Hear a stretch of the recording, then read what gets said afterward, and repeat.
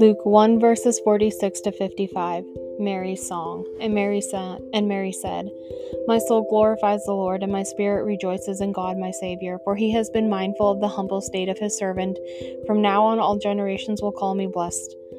For the Mighty One has done great things for me, holy is his name. His mercy extends to those who fear him from generation to generation. He has performed mighty deeds with his arm. He has scattered those who are proud in their inmost thoughts. He has brought down rulers from their thrones, but has lifted up the humble. He has filled the hungry with good things, but has sent the rich away empty. He has helped his servant Israel, remembering to be merciful to Abraham and his descendants forever, just as he promised our ancestors."